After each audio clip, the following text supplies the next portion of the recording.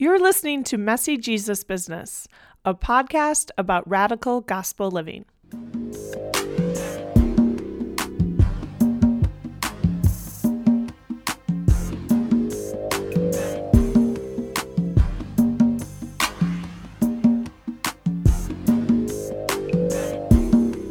Hi, everyone. I'm Sister Julia Walsh, a writer, spiritual director, and jail minister living in Chicago. Welcome to The Mess. At Messy Jesus Business, we explore how the mess of radical gospel living brings disciples into a life of struggle as we advocate for social justice, live simply, serve others, practice contemplation, and live in community. Now, on to our guest. Kathy Kelly is an award-winning nonviolent peace activist and the author of Other Lands Have Dreams, From Baghdad to Pekin Prison.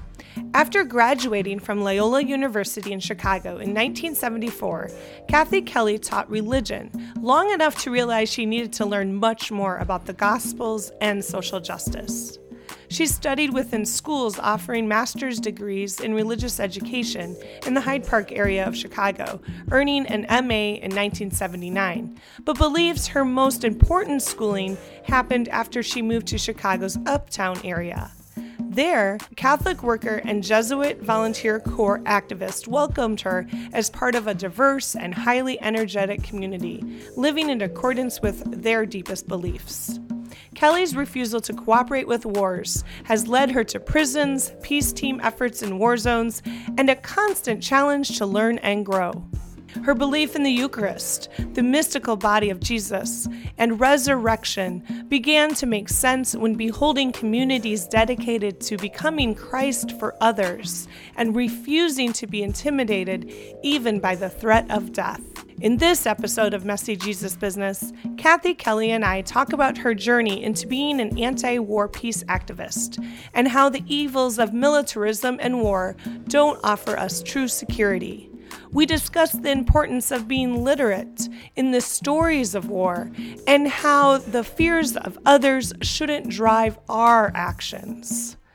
We explore how building relationship and community can help us foster hope while advocating for peace. And we discuss how Christian discipleship calls us to humility and a life of learning. Enjoy! Hi, Kathy. Welcome to Messy Jesus Business. Well, thank you. I'm so drawn to your title, but I'm also very happy to see you again. Yeah, it's really lovely to connect with you as well. As you may know, I've been an admirer and a fan of your work and your leadership as a peace activist, probably since I first became familiar with you and what was at that time Voices in the Wilderness, I believe, back in the early 2000s when I was a college student. And I was studying history at the time and becoming more and more convinced that killing and militarism and war was wrong. And the call of the Christian was to resist it in all the ways that we could. And yet you've been an anti-poverty and anti-war activist for decades, though, for longer than I've been alive. And I really admire your dedication and to Jesus's nonviolent vision of beloved community. I'd like to hear a little bit about your journey. How did you become a leader in the peace movements? Well, I think I was a late bloomer in terms of tiptoeing into activism. Probably the most important sort of finishing school for me was to move into a community on the north side of Chicago called Uptown. And all of a sudden, there was just this huge sense of relief. I was in amongst people who had made a decision, a pretty clear decision, that they were going to align their lives with what they really believed in. And there was so much to be done in this community. It was a community where many of the people really had no way to have a meal unless they came to a soup kitchen. So there was soup to be cooked, and people often didn't have a place to stay unless there was a mat in a shelter basement for them to lay their heads on. And then there were teenagers who were so caught up in gang activities that they found it very, very hard to escape. And then there were many new people moving in after one influx from Vietnam of people seeking refuge from war. Then there were people coming from Central America, again, seeking refuge from war. And it's the height of the Cold War. And we were all kind of gripped by the idea that one of these intercontinental ballistic missiles buried under the ground in the Midwest, there were 1,000 of them, Wow. could fly. And then there were, of course, missiles on the submarines and missiles on the planes. And so it was a very, very challenging time. But I was in with a group of people that would just, roll up their sleeves and say, well, I'm going to start here and I'm going to stir this pot or clean this shelter or host this study group. And so it was a very heady time, really. And the community was so interesting. The people that were living on the streets all had very, very interesting stories to tell. Though many could break your heart, and people didn't last sometimes in this world for very long, given the harshness of their lives. So I don't think I was really any kind of a leader. I was a good listener, and I had so much to learn. It's interesting. What sort of gave me a passport into having a leadership role involved two things that most people would think, would trounce you right out of leadership. One was to become an ex-con. It's remarkable what going to prison can occasion in terms of people saying, well, maybe this person has something to say. So that sort of went on the resume. I did a year in prison for planting corn on top of nuclear missile silo sites. And, prisons ought to be taken apart brick by brick. I mean it. They're hideous representations of human caging gone wild in this country. But I did learn an awful lot. It was a good year of learning for me. And it was a way of beginning to learn about racism in our society and in myself that I don't think I could have experienced with more impact in any other way. And then the other thing was that sort of gave me a little bit of a way to be more expressive of leadership occurred when I sort of found myself, I don't want to say willy-nilly, but it wasn't anything I'd particularly planned for. I learned about a peace team that was going to try to interpose itself between the warring parties in Iraq. Now, what did I know about Iraq? I could spell it. I could find it on a map if you gave me some time. Yeah. In a way, I had no business going to that part of the world. But I did by that time have a very dedicated, strong, deep belief that we, particularly as Christians, ought not to lend ourselves in any way to be part of these killing machines, but we ought to loan ourselves to be part of the opposite, to try to say, put down the weapons, stop, wait, let's try to see if there can't be negotiation. Don't send soldiers, send us. So I was part of a group of people who had really heard Daniel Berrigan's words. Jesuit priest Daniel Berrigan said, one of the reasons we don't have peace is because the peacemakers are only ready to kind of lay down half their lives for peace. The soldiers have to go all in, but the peacemakers say, well, I would, but, or I've got time for this, but not for that. And I'm not going to risk. So this was a pretty risky deal to go over to Iraq and be part of a peace team interposing itself between the warring parties. And upon return from that, I was a different person in many ways. I had taken on some leadership roles within the peace team because there sometimes wasn't someone else that could step up to the plate because people had to leave. They had to go back to their homes, to their families, and I was able to stay. So I stayed on, and then, we began to realize that the ceasefire had been declared, but these economic sanctions were still in place, and, materials weren't getting into Iraq. So then we began to realize, well, if you hire this truck and this driver and make these plans, you can get a convoy of supplies to go in and maybe, better protect the roads. So one thing led to another, and I stayed in the region until August of that year. That war in 1991 had begun in January. And so I stayed away from Chicago and in the Middle East, either in Iraq or Jordan, until August of 1991. So when I came home, I felt as though I couldn't just walk away from what we had experienced in Iraq. And so I'm still, at this point, not an expert by any means, although I do study and read quite a lot.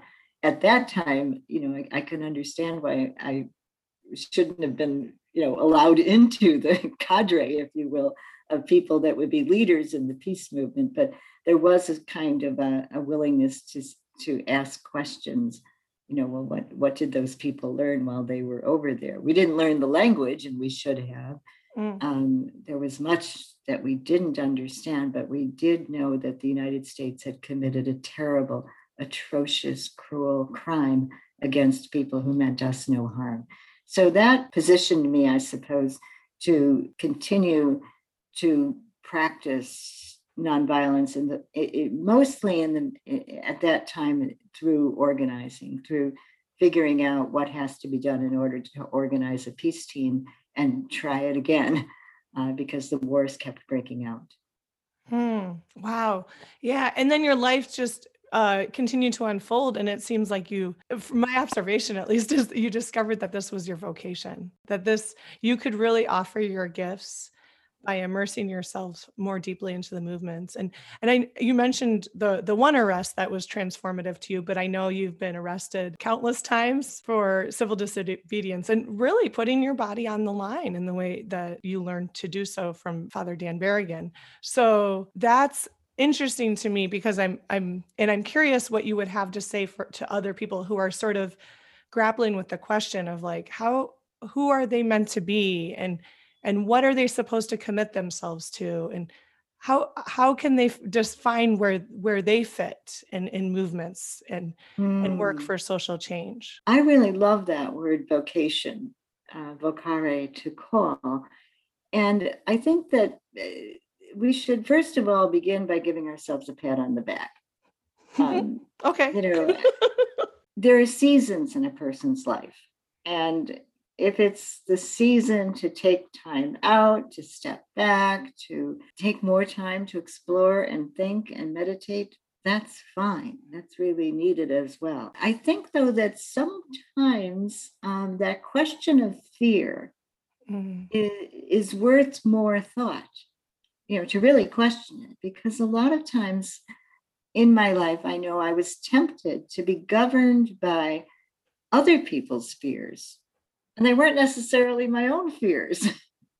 And so why would I do that? Why would I allow myself to be governed by or guided by the fears that other people might have, either for me or about what my actions might be perceived to do to them? And now this gets to some very sensitive ground, Julia, really, because I do love my family members, and they've loved me, and I owe them all so much for having such a lot of security in my life. But I think my family members at this point, thinking back, would acknowledge that they were afraid for me. And so they didn't want me to do things that would be fearful to them, even if I really didn't quite feel that fear. I mean, suppose if you could imagine that one of your sisters is going up onto the high dive, and you're terrified for her. She can't do that. She can't swim. She's going to kill herself. She shouldn't do that. And then she's out on the edge, and maybe she's kind of fearful too. And, her lips are turning blue and she's full of goosebumps, but she does it. Mm-hmm. And then she is happy as a clam because she took that step. Well, I sometimes think when a person grapples with the fears they actually do have, and finds the courage to overcome that fear, then it really wouldn't make very much sense to sort of go back into being hidebound by the fears that others might have, either of what you're doing or for you, or about what you do might do to them. So those are, it's sensitive.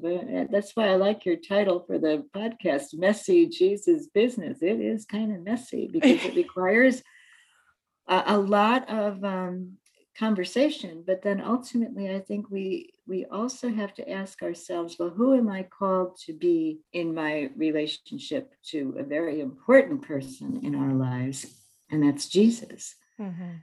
So I needed some backup to be able to deal with those kinds of questions. And I found it in spades, really, in that community in Uptown and among some very, very, very close friends. But then I found it, with the peace team effort internationally, linking to people who came from backgrounds very, very different from my own, but who then became very important in my life.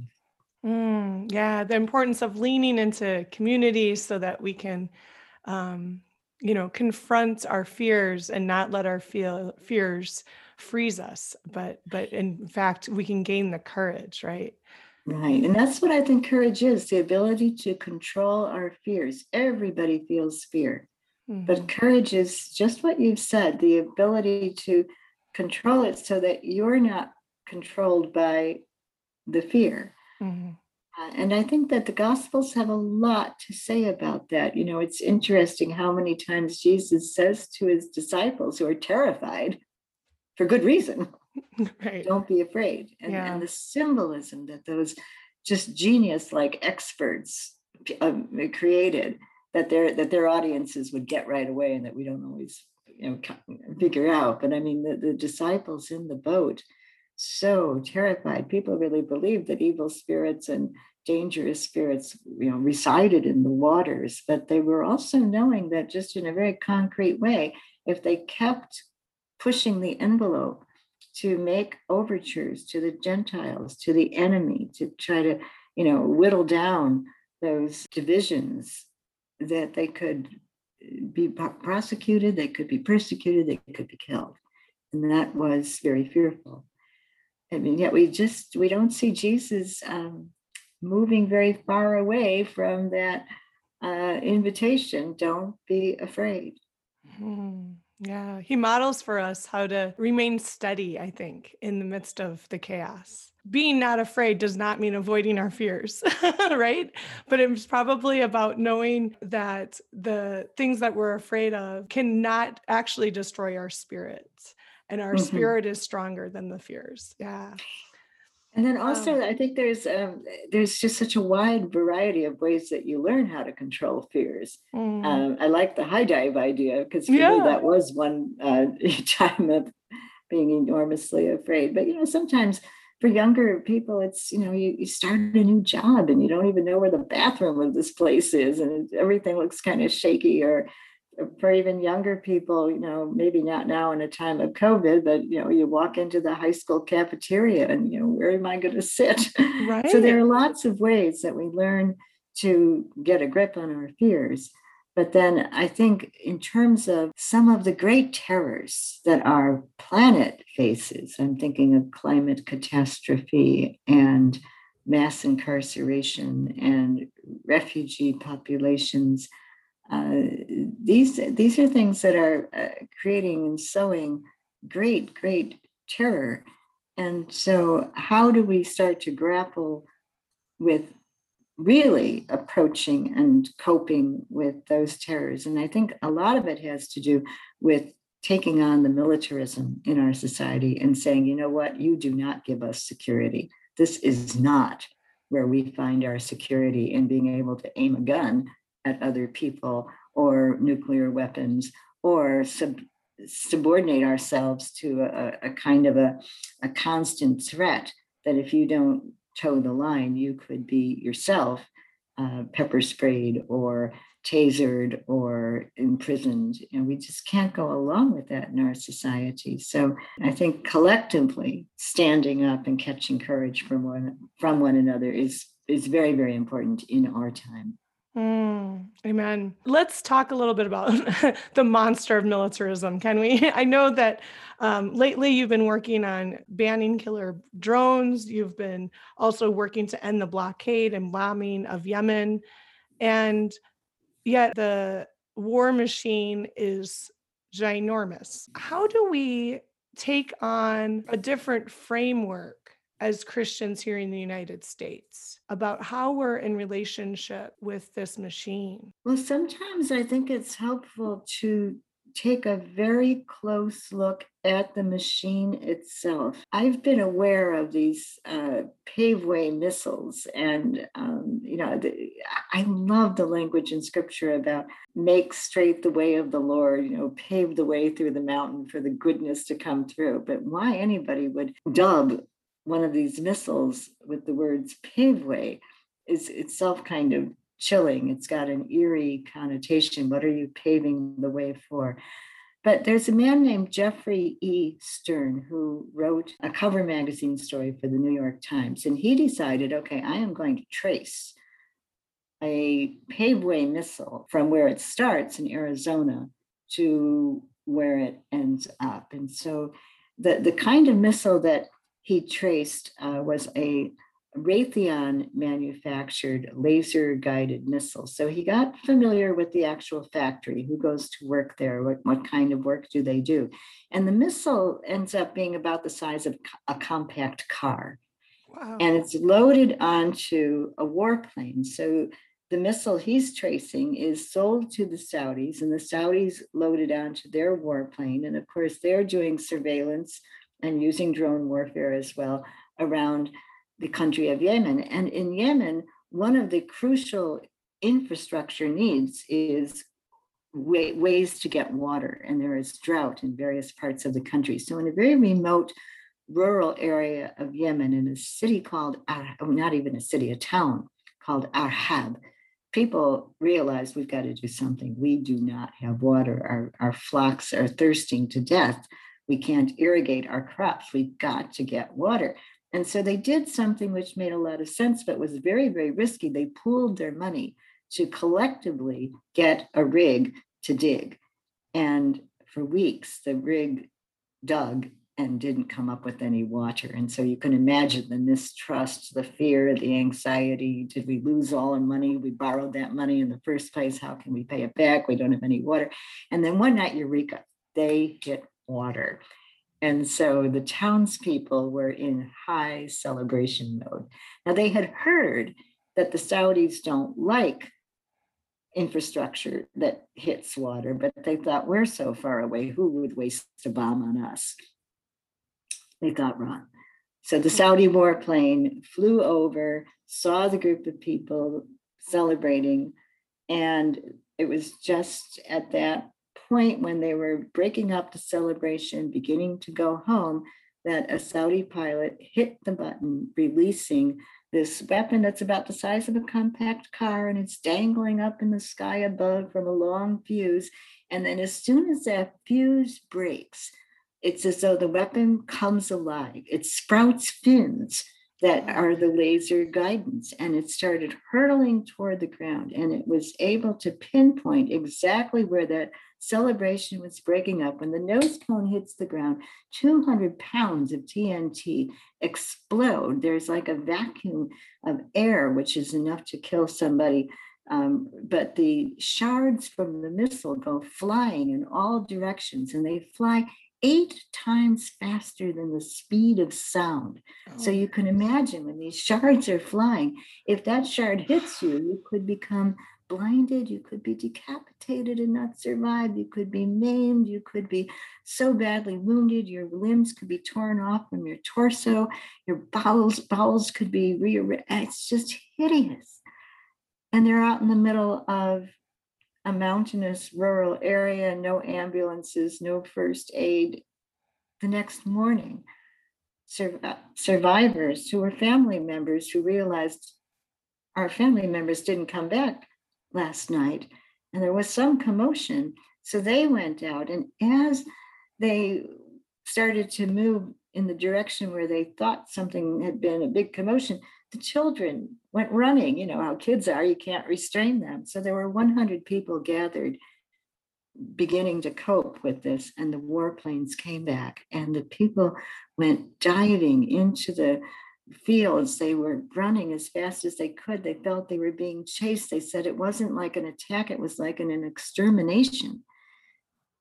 And so ultimately, 42 people were killed in Arhab, and there were many, many more wounded. And so Jeffrey Stern lands in Arhab and tries to interview the various people. And he met one man named Fahad. And Fahad's leg was permanently damaged. He could never really use it. Every day he had hideous headaches. He could never forget the trauma of that night. But he got to know Jeffrey and welcomed him into his home. And they conversed quite a bit. And then he took Jeffrey's hand and he said, "Feel my face." And Jeffrey could feel the metal embedded in his Fahad's cheek and his forehead and his jawbone. And he ends his article saying, "I had traced the journey of a US manufactured weapon from Arizona to the face of a man who thought he had something to celebrate 2 years ago." So when I try to follow the trajectory of an actual attack, the missile, who made it, then it seems like, you're not just looking at numbers and statistics, you have Fahad's face and image in your mind. Yeah.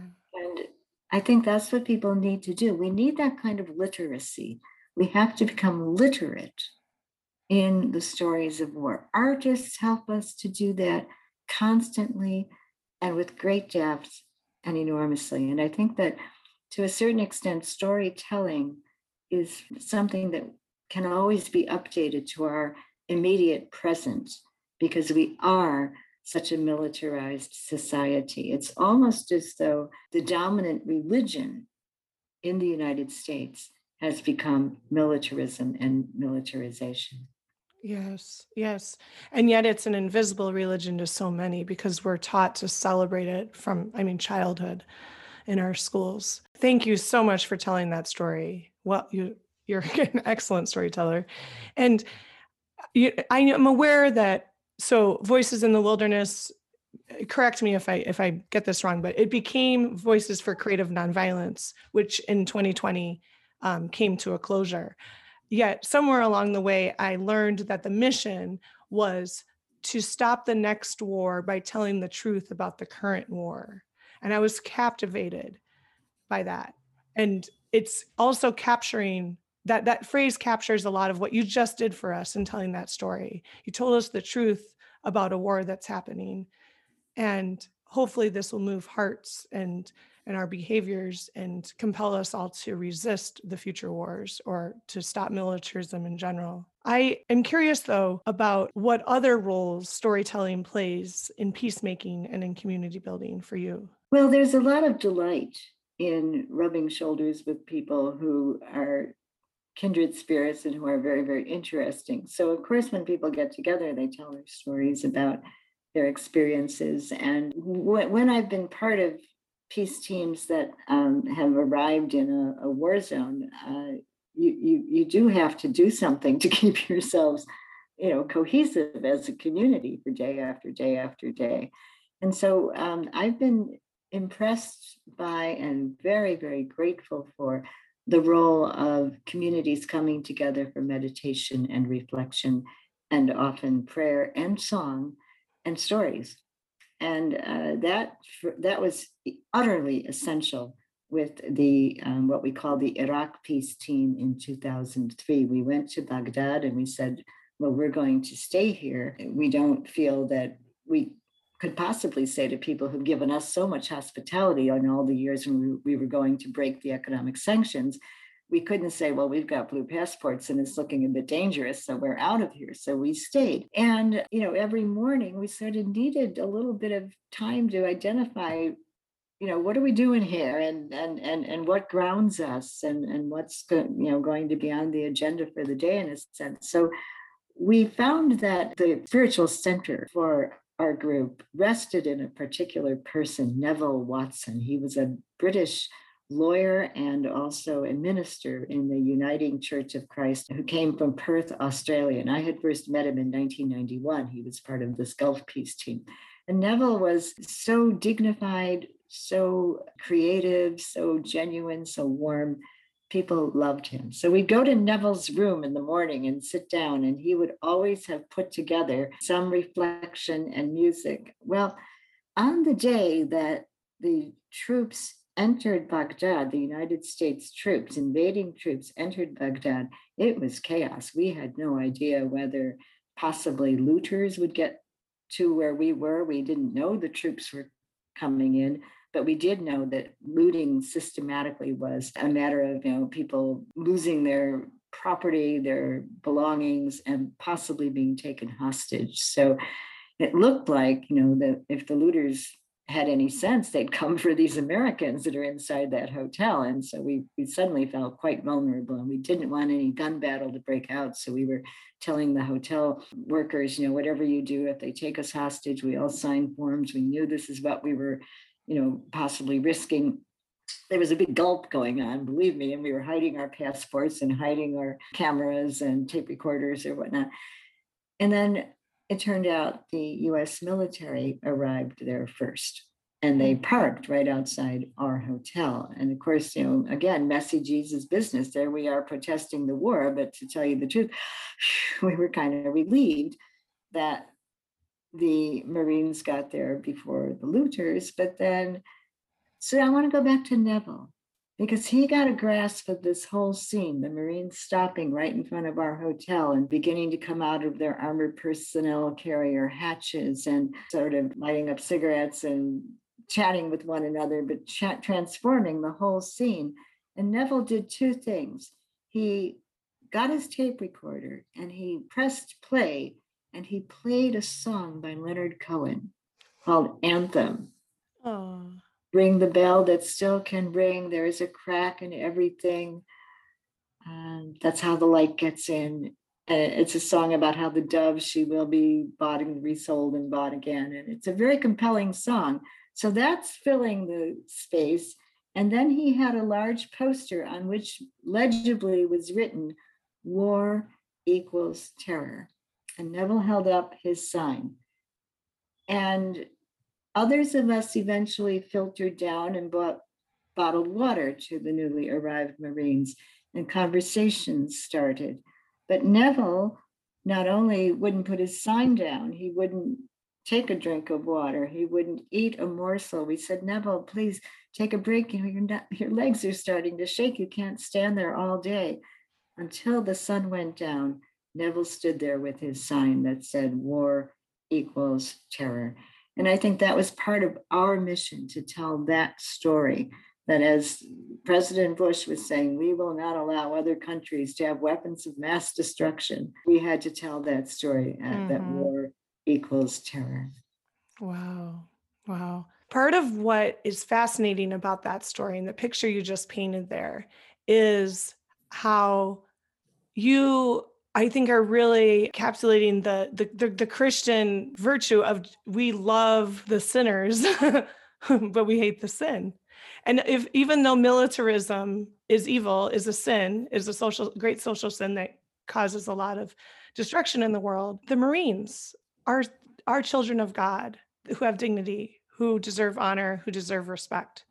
And we can resist actions and behaviors and systems and policies that are wrong and still love every person that God allows us to encounter in our life, can't we? Well, and learn from people as well. When I think about love of enemy in our time now, and who is the enemy, if you will, I have to say, on January 6th, when I was looking at the people assaulting the Capitol, I thought, oh, I didn't necessarily think that's the enemy, but I sure wanted to think that's not me. And then President Biden went on TV and he said, "That's not us." And then I said, "Oh, wait just a minute. Yes, it is. This is exactly who we've been when we have ransacked Baghdad. and other capitals all throughout the world, when we have just gone forth with our enormous sophistication of weaponry, or sometimes our very, very unsophisticated night raids and Abu Ghraib style imprisonments and torture. This is who we are in the eyes of other people around the world who see us as the most menacing force in the world. And so, what can I learn from someone who is saying, almost like with a Visigoth, barbaric to me spirit, we're going to triumph over this spot? Well, have I not been living very, very well, comfortably in a culture that is pretty much said to places all around the world, if you don't subordinate yourselves to fulfill our national interests and make our way of life a non-negotiable, we'll make your lives miserable, we'll threaten you, we'll persecute you, we'll starve your children. So that's the kind of curtain parting that I need. I don't think I can talk about love of enemy without recognizing, in a sense, that the enemy within, in a sense, because of my own voracious desire for comfort and security. Yeah. Or my expectation that I somehow have a God-given right to take more of the world's resources than somebody in Yemen. Who made that decision? Right. And I think what I'm hearing there is a lot about the importance of remaining humble and not becoming righteous or, prideful in the work that we do. We need to be called to continual conversion. We are all students here. We all have things to learn. We all are dealing with prejudices and bias and violence and are impacted by these social sins. Like, it has gotten into our hearts. And so we have to continue to do this work of transformation from the inside out. Or maybe it's a both and. We're doing the work externally as well as internally. Yes. Oh, goodness. What I'm conscious of as a person who's sort of like, I feel like I dabble in the peace movement. I kind of move in and out and involved and concerned. And then I get like overwhelmed and I turn to self-care and I don't have the same amount of dedication to it as you do, even though I have the desire. And I think it's because I can get so overwhelmed and discouraged. And yet it seems to me that you're really grounded and you really are embodying the peace that you're working for in this world, even though you're totally conscious of the horrors. I'm wondering what you have to say to people like me who sometimes struggle with remaining hopeful when it comes to believing in a world that is made up of more peace than violence. Well, I can remember going to your convent with the Franciscan Sisters of Perpetual Adoration when you were a very young novice, I think. Yeah, I was a newbie. Finding such hope in the belief that you could keep this spark alight 24/7 all the time. I drew from that actually a great sense of determination, and I loved going to Afghanistan and telling young friends in Afghanistan that the reason that I could come with enough funding to help them supply the women with material to make heavy blankets so that refugees might survive the winter was because there are these women who believe in that spark. So I think we are all part of one another. I think that is so practically true in nitty-gritty ways. And that's a very, very important recognition to carry with us. Had it not been for you and your generous determination to make sure that a grant was delivered once a year that enabled all kinds of projects far away on the other side of the planet, those young people wouldn't have been able to keep their group together. It was very, very dependent on the generosity of other people. And I'm so fortunate because I'm the person who was able to sit in their midst and get a chance to identify faces with names, with eventually personalities and stories. And that's all very, very life-giving. So I'm mindful, very, very mindful of the people who were dealing with paperwork and bank accounts and grants and making sure that it was in the envelope and that. So I think that there should never be a sense of hierarchy, like these are the frontline people. I think we are all part of one another. And then you had mentioned before we began the formal interview that you've really found a space where you are happy to be. And that's just so crucial. If we're finding ourselves in a space where we can say to others, come on in, the water's fine, then we're in a very good spot because others will come. Whereas if we find ourselves in a space where we're saying, run, flee, never do this, well, that's going to be not very attractive to build a beloved community. So another awareness I have, though, is that in terms of feeling overwhelmed, if I personally spread the peanut butter too thin, the bread rips. And there are so many, in a time of forever wars and so much privation and misery and need, there are so many, many different projects and requests and tasks, and they're all valid and they all should be attended to. But one person can't, attend to as many things as sometimes come in. And, when we get to the point where opening up our, the computer feels like incoming, we really do have to be mindful of the fact that in this ocean of humanity, I'm one drop. Yeah. I'm responsible for my one drop's worth, but not necessarily more than what one drop in the ocean could feasibly commit. I'm hearing so much there about the importance of finding hope in other people. I mean, I think that's really what I'm hearing you say is what feeds you and nourishes your hope when there might be a temptation to discouragement is recognizing how God is working in others. And that's so beautiful and admirable to me. Thank you.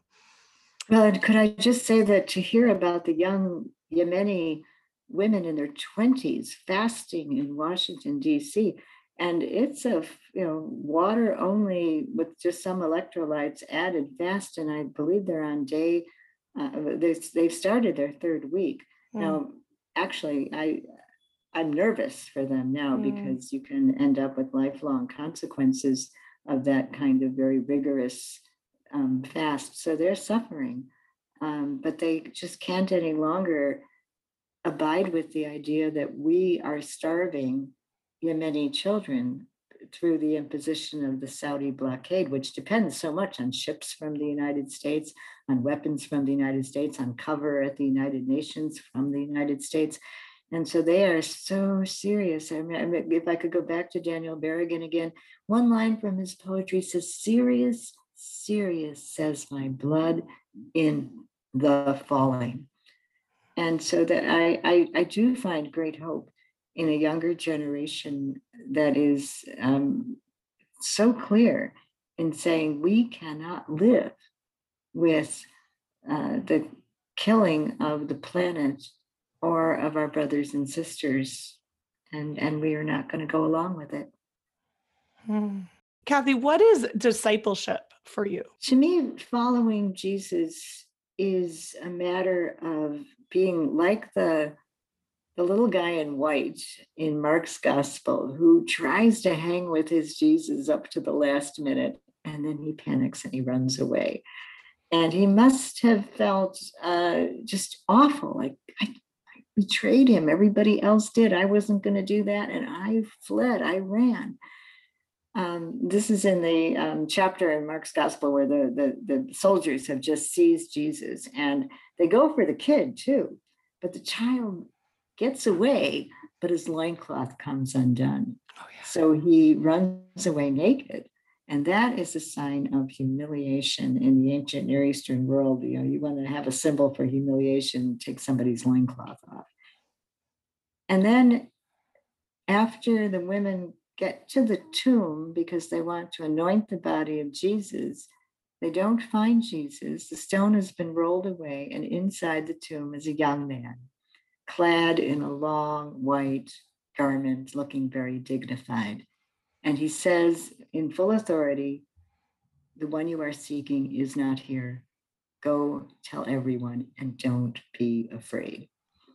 So I think I find discipleship in knowing that the embrace of Jesus is for us in our panic, in our betrayal, in our failure, in our humiliations, in our times when we think, oh, I can't believe I did that. But also, that's not the end of the story. That the embrace of Jesus is in our redemption, in our recovery of our best selves, in our reaching out to others, and in that beautiful phrase, don't be afraid. So finding our collective security in following Jesus, and in following Jesus, there is no room for rifles, for bullets, for put down, for canceling, for cruelty. It's a place in which, and I again want to behold messy Jesus business, but through that to hold the other person as a true subject of love and delight. Amen. Thank you. There's a lot of messiness in this for you, but would you like to say a bit more about what is messy, about being a peacemaker in a militarized war world and in war zones? Well, I guess I should also put in the word colonized world. Yes. We're living in a time when I come from the colonial culture, and there's so much that has to be learned. And I think younger generations have done enormous work in featuring many of the questions that we must ask ourselves. And rather than be defensive, it's important to let those defenses down, lay down our sword and shield, and say, yeah, let's try to be as truthful as we can about this and truly learn from others. I think that it's messy because we literally don't speak the language of some of the people that we interact with. And so how do we acknowledge that and still try to learn another person's language, learn another person's culture? That's very, very important, and it's not always easy. I think that the income inequality and the access to security or to leadership, in a sense, there's still a terrible inequality there. And we just get bamboozled by these fictions. Why should 1 hour of one person's time be worth 8 or 10 or 12 times more than 1 hour of another person's time, when both people are doing essential work?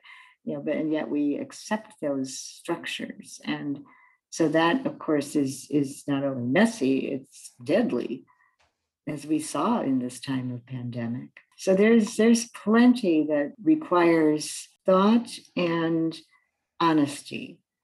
And I think intellectual honesty is something people are sometimes afraid of, but it's very, very important. If I don't believe something myself, why would I ever teach it to other people? And there are parts of Catholicism which I think must be subjected to intellectual honesty in faith, that we can have a Catholic, a unifying oneness. But first we have to go through these processes and recognize what has been untrue and unfair. So the relegation of women to second-class status within the church is entirely wrongful, I believe, and has to be subjected to intellectual honesty. Do we honestly believe in infallibility of the Pope? I love Pope Francis, but I'm not ready to say that I could say I believe that one person can be infallible. So these kinds of things are all part of the messiness, but I think it's much better to approach that question and exploration with a sense of collegiality and humility. I think we should try as best we can to set aside over righteousness. A kind of, as a school teacher, I think I developed a bit of the I know something you don't know Oh, yeah. attitude, or I'm the school marm and I'm in charge. Remember Well, who's in charge? the And system so, teaches that, doesn't it? I mean, that's kind of when we become teachers, that's just the system we fall into, and you fall into that role, right? yeah, Mhm. and there can be a kind of a prudishness that goes with it that says that if you don't follow the line, if you don't say the right things, then you're going to be stigmatized. And so I do think that academics in our modern culture would do well to also look in the mirror and ask themselves, is there some way in which we've kind of set ourselves up as the pedestal of righteousness, and if people don't toe the party line, we'll stigmatize people, almost like, you get the scarlet A on your shoulder.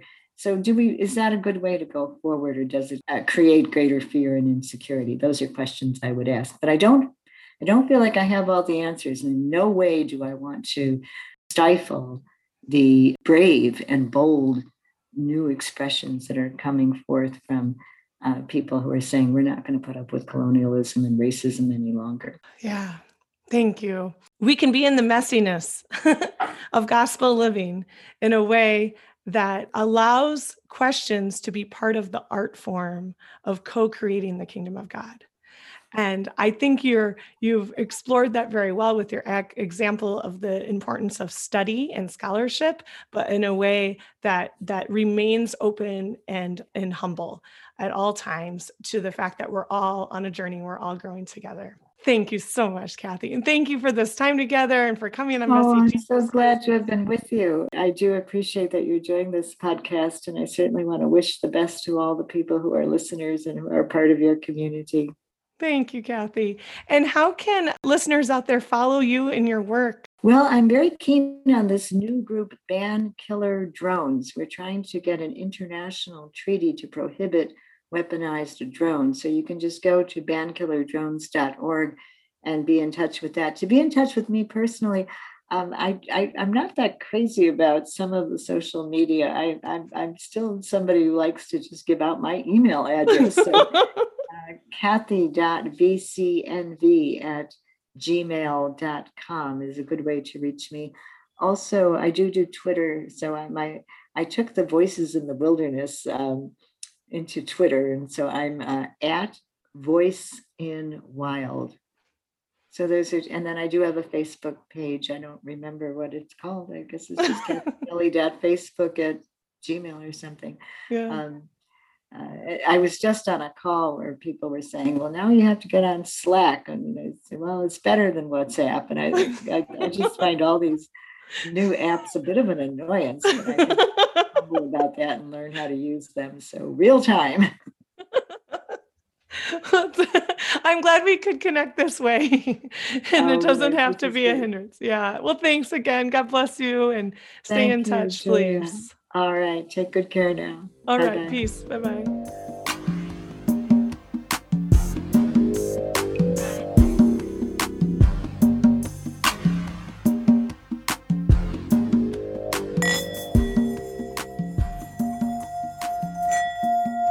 I invite you to join me in this contemplative moment.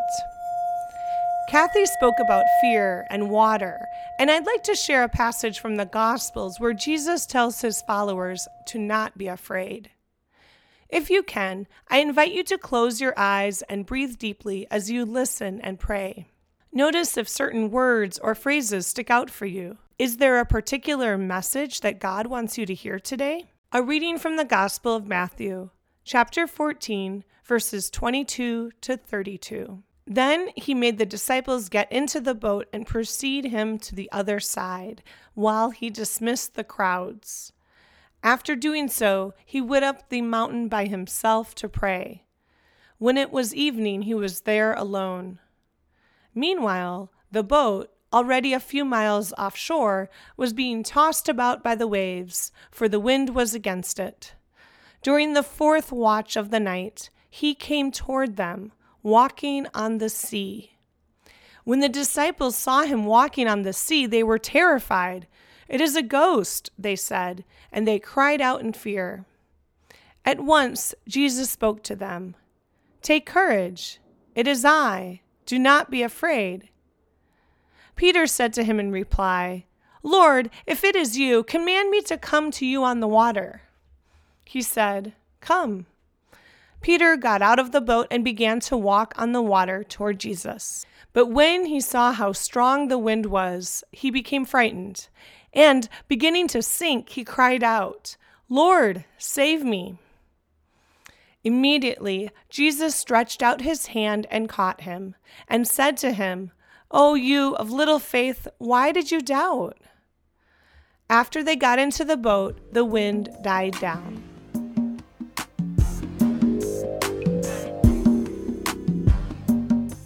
That's it for this episode of Messy Jesus Business. Thanks for listening. Messy Jesus Business is produced and hosted by me, Sister Julia Walsh, and edited by Cherish Bedzinski. You can find us online at messyjesusbusiness.com and on Facebook, Twitter, Instagram, and Patreon. If you like what you heard, please be sure to mention our podcast to your friends and followers. And we'd love to have your support via Patreon. From the bottom of our hearts and the middle of the mess, thank you. Messy Jesus Business is produced in partnership with the Franciscan Sisters of Perpetual Adoration. You can learn more about our religious community and donate to our mission at www.fspa.org.